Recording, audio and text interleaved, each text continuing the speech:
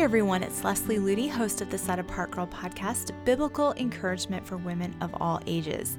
Today we're going to take a look at another woman who has greatly impacted my life, and I know that her story can impact your life as well. Her name is Esther Ahn Kim, and she was a Korean Christian who stood boldly for her faith in the Second World War when the Japanese were taking over her country. She was a young woman from a privileged family, and she was teaching at a Christian school. The Japanese were putting a tremendous amount of pressure upon the Korean Christians to deny their faith and to begin showing worship to their false gods. And so many Christians around her were giving into that pressure because they knew that the alternative was either imprisonment, torture, or death. And Christians in her school where she worked were putting a lot of pressure on her, saying, you're going to bring a lot of persecution to the school, to the students and the teachers if you don't go along with this. But she said, I cannot deny my God. And so when they went, there was a certain day where they all went at her Christian school to this shrine, the Japanese shrine. And all of the Japanese officials were there, and they were going to make sure that every one of the students and teachers bowed at the shrine of the Japanese sun god. And even though it was a Christian school and most of the students and teachers proclaimed to be Christians, Esther Ahn Kim was the only one who had resolved in her heart that she would not bow. And so when she stood there with hundreds of people, one of the officials said, everyone must bow to the sun god. And as he shouted the words, the entire group bent the upper half of their bodies, bowing solemnly before the shrine. And Esther, as this young 20-year-old girl, was the only one who remained standing and looking up at the sky. The fear and uncertainty that had sort of gripped her heart all the way as she went to the shrine that day, she just wasn't sure if she could do this. As soon as she took that step, all that fear vanished, and she was just overwhelmed with calmness and peace because she knew that she had done what God wanted her to do, even though nobody supported her in that decision. And as they walked back to the school, she continued to just surrender to God in her heart and pray to him and say, I've done what I should have done. Now I commit the rest to you. I died today on that mountain. It is only you now who lives through me. I leave everything in your hands. And from that day on, she lived in hiding. She knew it was only a matter of time before she was going to be caught and imprisoned because of the stand that she had taken against the Japanese that day. But one of the things that is so powerful about her story, it wasn't just taking that one bold step of faith, it was how she chose to live knowing that she was going to face persecution. Instead of cowering in fear and worrying about what the future held, she wanted to prepare her heart and her body to suffer for Christ. Paul said in 1 Corinthians, I buffet my body and make it my servant. And that is exactly what Esther Ahn Kim did. She decided to actually train for prison life, just like an athlete would train for a competitive sport, because she counted it a great honor to suffer for Christ. And she knew that she wasn't ready for all that lay ahead. She wrote later, I knew it would be impossible for me to keep my faith in my own power. God would have to work through me if I was to stand firm. I decided to go on a fast. And so that was the first thing that she did, was go on a long fast. And she had fasted for 3 days before without difficulty. And now she decided to go without food or drink for an entire week so that God would strengthen her spiritually for what she would face when she was finally captured and imprisoned. And by the 6th or 7th day, her lips were dry. She felt like she couldn't breathe. And when she was finally done with the fast, she raised her hands in victory and thanked God for being with her and giving her the grace. And she knew that if she had the grace to endure that intense of a fast, she would have the grace to endure whatever came in prison. And she wrote this, although I had not expected it, after that fast, I was able to understand the scriptures better and felt a new power in my prayer. I felt I could leave the fear of torture in the Lord's hands. And that's incredible. I don't know very many young 20-year-old girls who would go through something like that, but it was what she felt God was calling her to do to spiritually and physically prepare for walking through torture and imprisonment. And as more time went by and she heard more about what prison life was like, she battled many times with anxiety. And so she continued to fast and to pray and to train and discipline her body and build her life around scripture reading and prayer and just immerse herself in the presence of God. And she wrote this: "I found a peace I had never known before. I read the Bible earnestly and had a new concern to memorize important chapters against the day when I would be in prison without my Bible." She knew prison was coming. It was just a matter of time. And so she didn't use that time to just indulge in comforts. She actually began sleeping on the floor and learning to live in a state of poverty. She had grown up in wealth and privilege, and she wasn't used to discomfort, but she began to give up all of the comforts that she had grown up with so that she would be prepared for the harsh conditions of prison. When she went to the market to buy produce, she would buy ripe fruit for her family members, but rotten fruit for herself. And when her mom and her sister saw the rotten fruit that she was going to eat, they were so upset, but then they began to understand because this was the kind of food she would be forced to eat in prison. So after months of faithful and diligent preparation, fasting and memorizing scripture and tirelessly praying and training to endure harsh conditions, this transformed her from a weak, frail, faltering young girl into a bold and confident ambassador for Christ. Instead of fearing torture, she now faced it boldly in the grace and the power of God.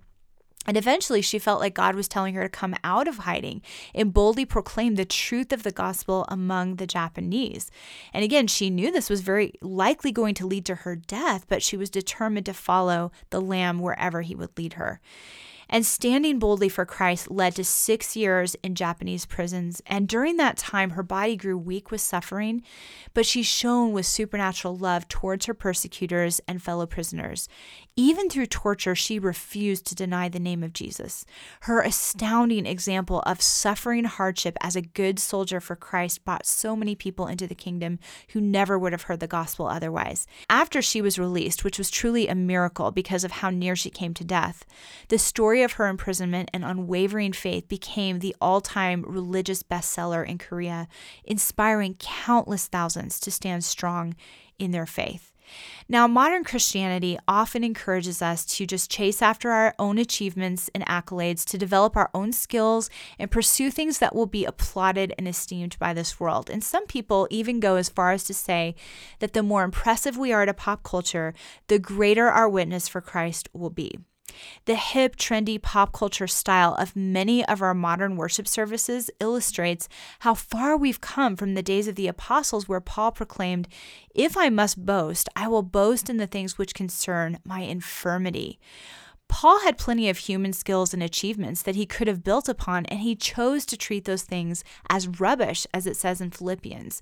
His greatest accomplishments, his most powerful witness, came from the incredible suffering that he endured for the sake of Christ. It says in 2 Corinthians, 3 times I was beaten with rods, once I was stoned, 3 times I was shipwrecked, a night and a day I've been in the deep. In journeys often, in perils of waters, in perils of robbers, in perils of my own countrymen, in perils of the Gentiles, in perils in the city, in perils in the wilderness, in perils in the sea, in perils among false brethren, in weariness and toil, in sleeplessness often, in hunger and thirst, in fastings often, in cold and nakedness. That's an incredible list of suffering for Christ's sake, and yet that was what made Paul so strong in the grace of God. And that is really what we see in the life of Esther Ahn Kim. It's not her accomplishments, her personality, her money, or her skills that caused the entire nation of Korea to be forever impacted, but her shining example of suffering well for the sake of Christ. There was a time in prison when her arms were handcuffed behind her back for days until she finally passed out from the relentless pain. The intent was to torture her until she finally denied Christ, but even though her mind and body were broken, her spirit remained strong, rooted and grounded in truth. She didn't relent no matter how horrible the pain became. She emerged from that torture victorious in her faith. There was another time in prison where she gave up her meager prison food for several days to a woman who was insane and filthy and sentenced to death for murdering her husband. But instead of being repulsed by this woman as all the other prisoners were, Esther Ahn Kim prayed relentlessly for her, sacrificing even her own comforts to reach the woman's heart. And the woman died in her right mind, knowing Jesus Christ with a hope in a future. That kind of sacrifice and personal suffering for Christ is really only possible through His grace. And it's only when we've truly given up everything to follow Jesus that we can have that kind of grace in the face of such hardship. Esther Ahn Kim's story challenges me at the deepest level of my soul and causes me to ask the question, am I prepared to suffer well for Jesus Christ? In our comfortable American lifestyle, it's so easy to think, oh, well, of course, if persecution comes, I'll never deny Christ. If I were thrown into prison, I'd remain strong in my faith. But we have to ask ourselves, are we truly dying to ourselves daily, as Esther Ahn Kim did, or are we more concerned with protecting our own comforts and our own interests than in fully consecrating our lives to Christ? Remember, the only way to truly be a follower of Christ is to willingly give up everything, take up our cross, and follow Him. So when we're more concerned with how many friends we have on Facebook than with what priority Jesus Christ has in our daily lives, we're really not preparing to suffer well for Christ.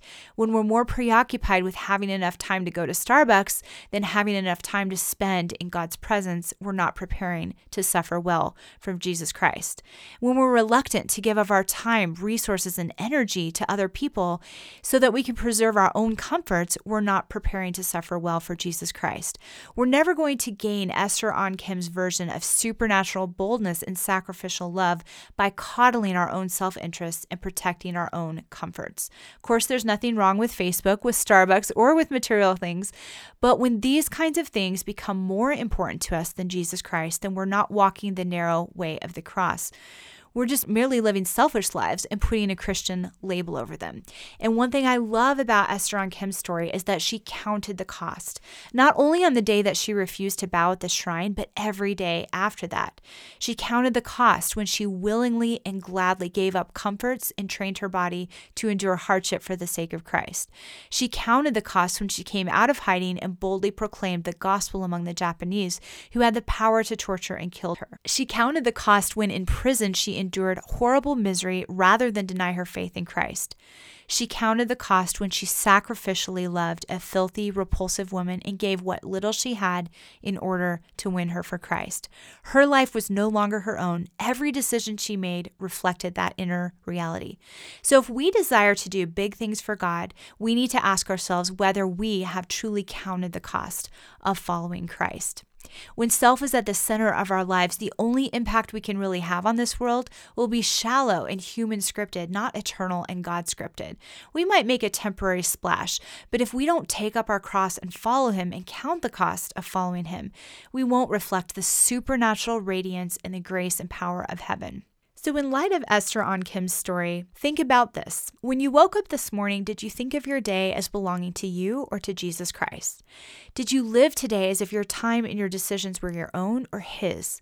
Did you allow the distractions and the allurements of this world to turn your head, occupy your thoughts, or dictate your decisions? Or was He your sole pursuit? How did you spend your free time? Doing what you felt like doing or pouring out your life for Him? I encourage you to spend some time focused in prayer and waiting on God and allow Him to gently reveal those areas of your life that need His transforming touch. Allow His Spirit to open your eyes to any part of your life where you are yielding to selfish whims and desires. And it might be helpful to write down anything that He brings to your mind and pray for the grace to silence your selfish side in each of these areas and begin putting into practice that dying to self in your everyday life. It might be as simple as just choosing to joyfully respond when your alarm clock goes off in the morning instead of just pushing the snooze button lazily or just throwing it across the room in anger. It might be even the simple things like how you respond when somebody does something that bothers you or how you respond to a task that you don't really feel like doing. Are you truly dying to self and saying, Lord, I will follow you no matter what the cost, and silence that lazy, selfish voice of your flesh that says it's all about what you want? Remember, it shouldn't be all about what we want, but only about what He wants. Now, it may take a few days or weeks or months to retrain from a selfish perspective into a Christ-centered perspective, but when we allow allow Him to really come in and retrain our thoughts and our daily decisions and show us what it means personally for us to pick up our cross and follow Him, then we soon begin to understand from firsthand experience what Paul meant when he said, "It is no longer I who live, but Christ who lives in me." I believe this world needs more women like Esther Ahn Kim, women who will unreservedly take up their cross and follow Him and count the cost. And may it be our greatest desire to follow her example, even if we are never in prison and suffer in the same way that she did, that we die daily and give our lives fully and be willing to suffer any hardship or persecution for the one who gave everything for us. The world will never be the same when they encounter a life that is that surrendered for Him. I hope you've enjoyed today's episode. If you'd like to know more about what it means to stand boldly for your faith and endure ridicule and reviling and persecution, either on a small level or a large level, I encourage you to go to setapartgirl.com or braveheartedchristian.com and look at the online courses that we have available. These are courses where there's a weekly video lesson. They're perfect for small groups, and we go through a new theme each month. Each course includes a comprehensive notebook with study questions and scriptures that can really help you go deeper into these themes. And our online course for the month of December is called Unshakable Faith, How to Stand Boldly for Truth When Others Don't Understand You. So if you'd like to know more about how to follow Esther Ahn Kim's example and learn how to stand boldly for your faith, even in this culture, I encourage you to participate in that course. I believe it will really inspire you and ground you in truth. I pray you have a blessed and Christ-centered week.